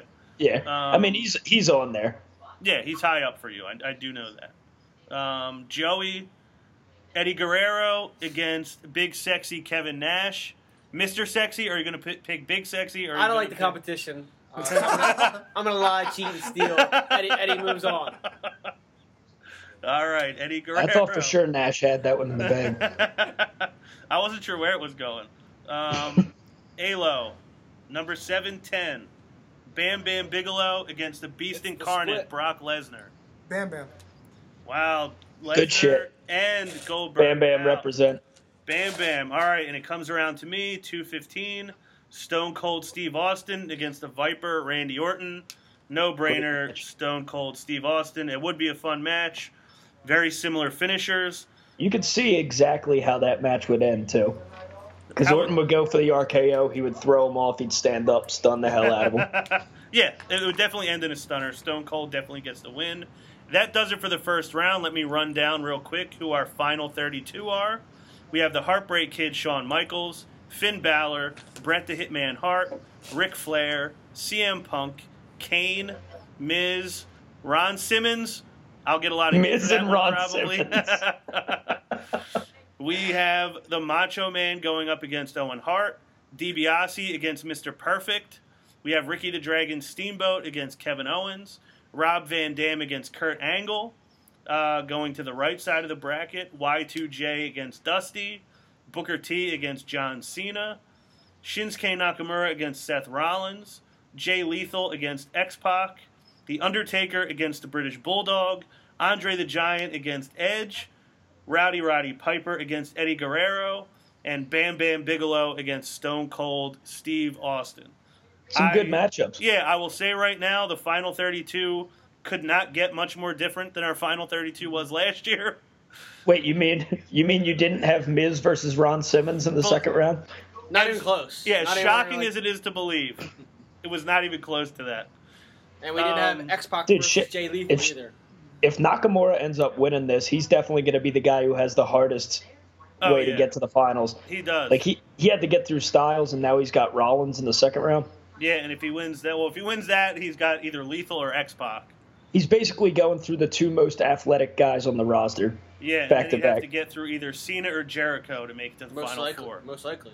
Jesus. You're getting a little ahead of yourself. And, yeah, on that side of the bracket, he's probably going to run into either The Undertaker or Stone Cold. I may be projecting too far ahead. Wow. Because I don't you can never project too far ahead with Nakamura. You're right. I Nakamura is destined for greatness, whatever he does.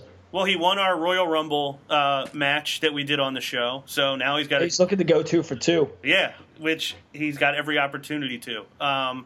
Derek, we want to thank you for coming on and taking part in the first round. I know you had been wanting to jump in on one of these for a while.